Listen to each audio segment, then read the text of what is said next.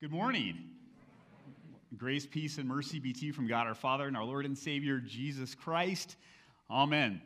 Well, it was back. We had coffee on the patio today, as Pastor Mark mentioned. It was great to be able to have that time. You know, one of the kids for kids' time was walking out and asked the question, why do we have coffee on the patio on Sunday? And I said, well, it's for a time for us to have fellowship together.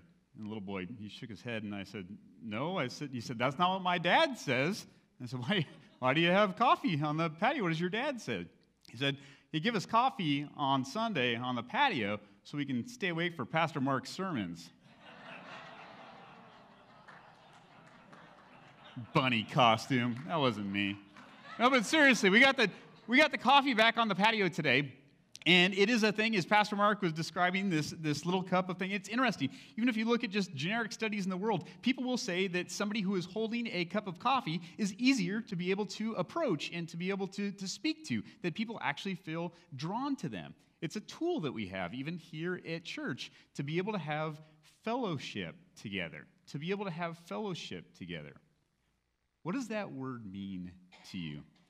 It's a word that we throw around in church. It's a word that's probably known to most of us. How would you describe that word to someone who maybe does not attend church? Think about that with me this morning. What would you say fellowship is? We'll come back to that in a little bit from now. This year has been super unique in a lot of different ways. We say that probably almost every Sunday. And one of the ways it's been unique is, I'm sure a lot of people here today have felt this. At some point over the last year, maybe you have felt a time of isolation. Or maybe you felt a time of even just depression creeping in a little bit.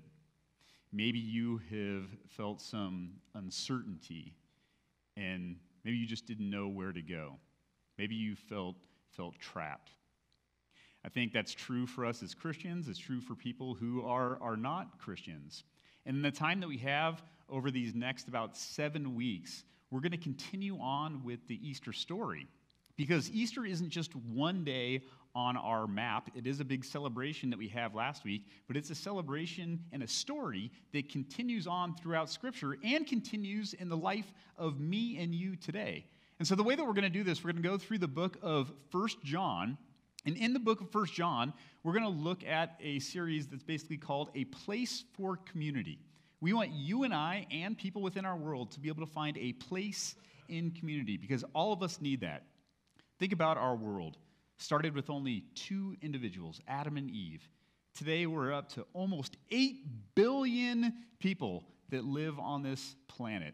But that does not mean that just because we have those numbers that people are connected in community any more than they were a decade ago or a century ago. In fact, maybe today, people have less community than our world has ever had. Before we get to 1 John today, I want to look at our gospel lesson that Craig read for us. Thank you again, Craig. Being able to look at a work that John writes. John writes 1 John, John writes the Gospel of John, John writes Revelation. Just for clarity today, this John that we speak about is the disciple of Jesus. He is the apostle. It is not John the Baptist. John the Baptist, John the disciple, 2 totally different people. If you're sitting back right now thinking, oh my gosh, I did not know that, that's okay. It's okay. That's why we come to church, to be able to learn things, be able to break things down. 2 different people. The person we look at today is the disciple that is chosen by Jesus himself and is there that day when Jesus appears in our gospel text. Review that with me today because it's a really special one that we have to be able to look at.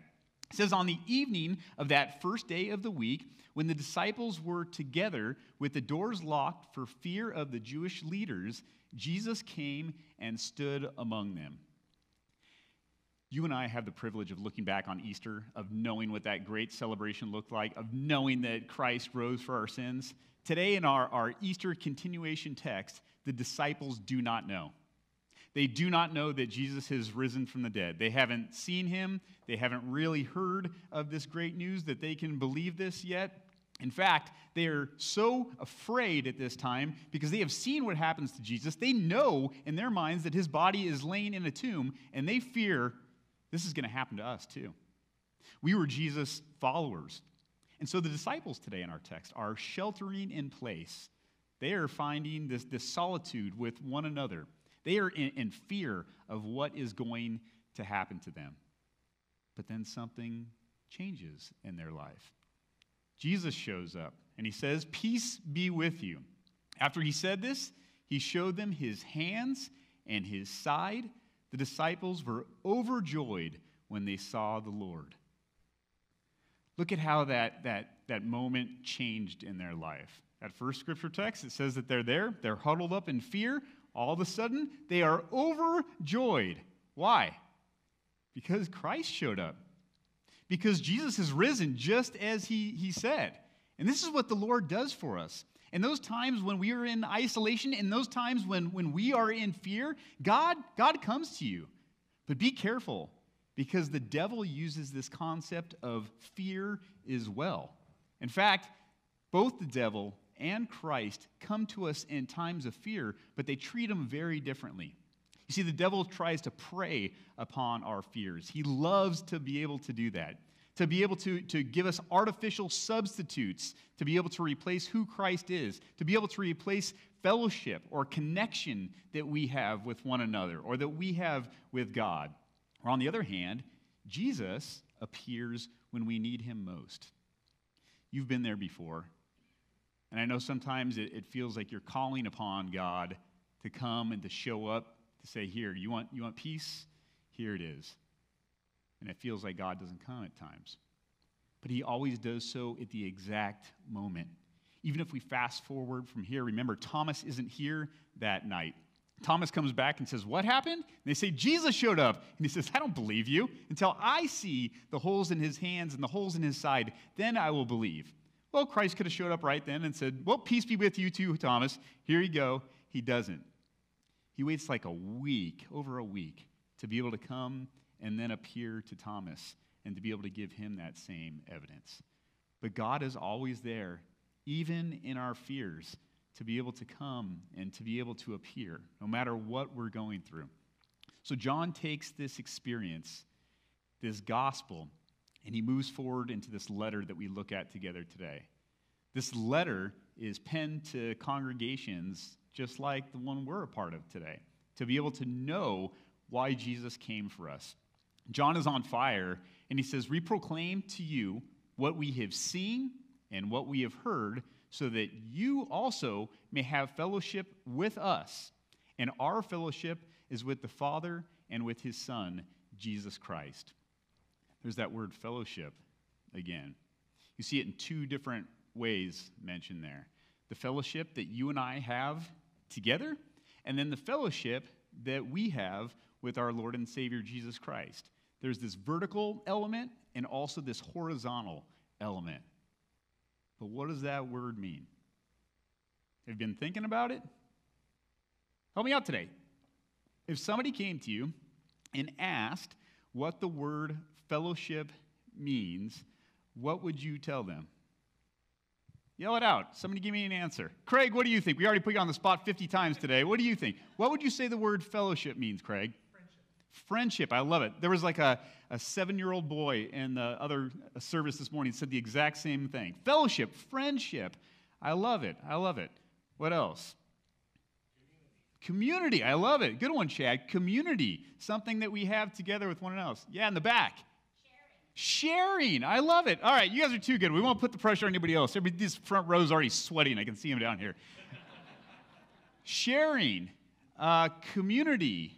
Friendship. Oh, man, you guys nailed it. So the word in the Greek is koinonia. Can you say koinonia? Koinonia. You're speaking Greek. All right. Koinonia. It's a connection. It's a sharing that we have with one another. And this is that principle that God is sharing with you today. This sharing and this connection that we have with Christ, and that because of that we share with one another. And fellowship's it's a big deal. Because fellowship is what I need when I'm going through something bad. Fellowship is what I need when I am suffering. Those times when maybe we do have moments together here on Sunday morning. But even beyond that, the times that I'm a part of my life group. I see some of you in here today that are part of the life group with me. The times that we are able to speak together, to be able to share together, to be able to support one another. We are able to do those things to reach out to one another because of what God has done for us. And it's not just us here, but these are things that we can do for people within our world today, the community that we have around us. And so think about that today in our message today. What are ways that I can fellowship with a group of people to be able to expand the horizons, to be able to reach out to people around us? Because everybody needs it. Community and fellowship, that goes hand in hand. Max Lucado puts it this way: Christ distributes courage through community. He dissipates doubt through fellowship. Hear it one more time. Christ distributes courage through community. He dissipates doubt through fellowship. That time that you were doubting your marriage, that time that you were doubting work, that time that you were doubting, you fill in the blank, whatever it was. But when somebody was there for you, to be able to talk to you, to be able to care for you, to be able to just listen to you. That's what fellowship is, and we all need it. There's a story of a woman who was in just great isolation, and she needed somebody to talk to, and she didn't really have many friends, didn't really have many family members. So she came up with a crazy idea. I'm going to go out, and I'm going to buy a parrot to be able to have somebody to talk to. So she went out and bought a parrot, brought it home, put it in its cage, and sat there and tried to talk to the parrot. The parrot wouldn't talk to her, didn't say anything. So she went back to the pet store and said, this parrot isn't talking at all. And the pet shop owner said, here, give the parrot a ladder. If you give it a ladder, they love ladders. Hopefully they'll start talking to you then. Give you guys something to talk about. Went home, took the ladder, put it in the cage. Parrot went up and down and up and down and up and down. Still didn't talk. She went back to the pet store and said, he's still not talking. Here you go, a swing. Maybe you can give him this swing. Parrots love swings. She went home and put the swing in the cage. Up and down the ladder, back and forth on the swing, back and forth on the swing. Parrot still doesn't talk. So she goes back to the pet store. It's the same thing. The parrot's not talking. He said, here you go. This is what you need. You need a mirror. You need a mirror. Gives him the mirror. Goes back, puts it in the cage. Up and down the ladder, back and forth on the swing. Checking himself out in the mirror, like Pastor Mark over there all the time, right? And checking himself out in the mirror. Still, this parrot won't talk. Weeks go by, and the parrot's not talking, and she goes back to the pet shop and says, this parrot still won't talk. In fact, it's gotten worse. And he said, it's worse. He said, what happened? He said, the parrot died. It died? He said, yeah, the parrot died. Well, did it say anything? He said, yeah, right before it died. He said, what did it say? And he said, thanks for all the stuff, but are you going to give me any food? I know, it's not a great one, but I like telling the story. I like the parrot picture, too. So, circle with me to this point, though. How many times, and you're going to do it again, I'm going to do it again, too. How many times do you try to artificially stimulate or provide an artificial substitute for making your life happy, for being able to fill the gap, to be able to try to have some purpose in life, when all you really need is to actually have some good, hearty food? Your soul needs to be fed. You need to be able to have something that's actually going to sustain you. And we pick all those ladders and swings and mirrors in our life. Just name them different things. My money, my bank account, my 401k, my car, my truck, my house, my apartment. You name all those different things. If we could just find those things, we would have happiness.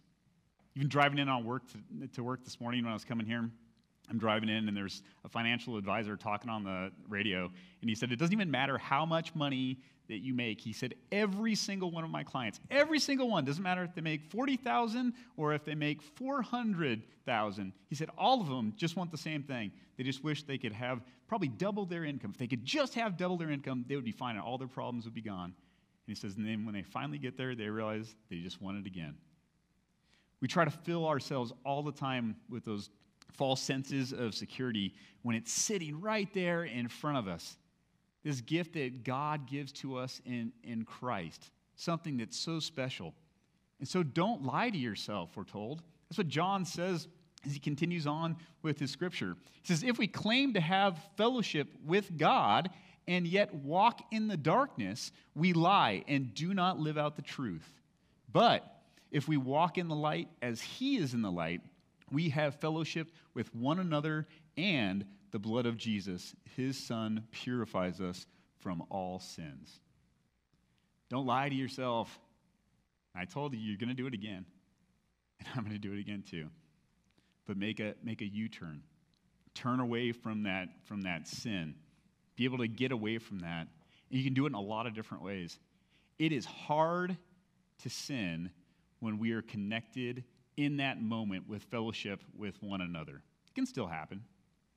It's hard to sin when we are connected in fellowship to our Lord, in worship or in Bible study, devotion. It can happen, but it's harder. We have a problem, a big sin problem. And as Christians, we don't want to be a part of it. In fact, I think most people in our world don't want to be a part of it, but it's something that keeps on coming back to us over and over and over again. It's not the place that we want to stay. It's not the place that we want to belong. Every problem that you can name this morning in your life, in the life of anybody in our world, within our whole world in general, has come about, has grown because of sin.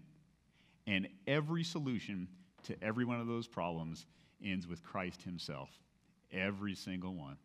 And so John wraps up our letter today. He says, my children, I write this to you so that you will not sin. But if anybody does sin, we have an advocate with the Father, Jesus Christ, the righteous one.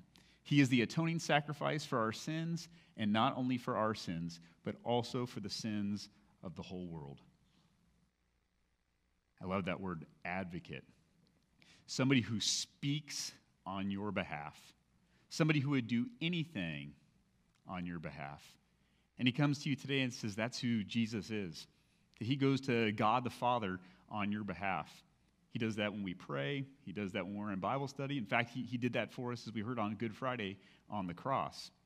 Goes to our Lord during that time. You hear those words from his mouth. Father, forgive them, for they know not what they do. But even in that time of sinning, he's still patient with us. He still claims you as his child, as it mentions, and he still gives you love and that power of forgiveness. This week after Easter, Pastor Mark and I had the privilege of doing 3 different baptisms that we had that took place here in the church. People had parents in from out of town, friends in from out of town. It's a good time to be able to do baptisms. And I was doing a baptism midweek this week for this little 4-year-old boy. His name is Chase. And the baptism font, if you've never seen it in our sanctuary, you should go check it out. It's super beautiful. And it's about this high. And so the boy came over, and he was standing about eye to eye with the water. And as he was standing there, I was doing the baptism, and I said, Chase, I baptize you in the name of the Father, and in the name of the Son, and in the name of the Holy Spirit. And I wiped his forehead with the little cloth and gave it to him. And as soon as I did, he puts his arms up in the air and says, I have superpowers. I said, that's right, Chase. I said, you do have superpowers. Keep your arms up in the air. Through our advocate that speaks on your behalf, you have a superpower. The power of love and the power of forgiveness that has been given to you. That our God would give anything, no matter who you are, no matter what you've done, no matter what's going on in your life, to be able to have you claimed as his child. And just as John, on that day when he was sheltering in place with all those disciples there in fear, the Lord shows up and he says, look at my hands. Look at my side. And that fear turns into joy. Today, look at our Lord's hands. Look at our Lord's side. Look at what he did just for you. And throw your arms up and say, I got superpowers because of the forgiveness and love that Christ has given to me. Let's pray. Dear Lord, Heavenly Father, we thank you for the opportunity to be here today and to just discuss and talk about this subject of fellowship. Lord, we ask that you will continue to strengthen our congregation and congregations around the world as we just have the opportunity now to hopefully open up more and be able to dive into more of these just unique times that we have with each other and that we have with you. Lord, we even pray that hopefully in the future here we can start up some new life groups, that we can get things on track again, to be able to reach out to anybody here today or people within our community that really just need to hear about the greatest advocate that has ever existed, that comes for you and that comes for me. Lord, we lift all these things to just praise and give you the glory today. In Jesus' name, amen.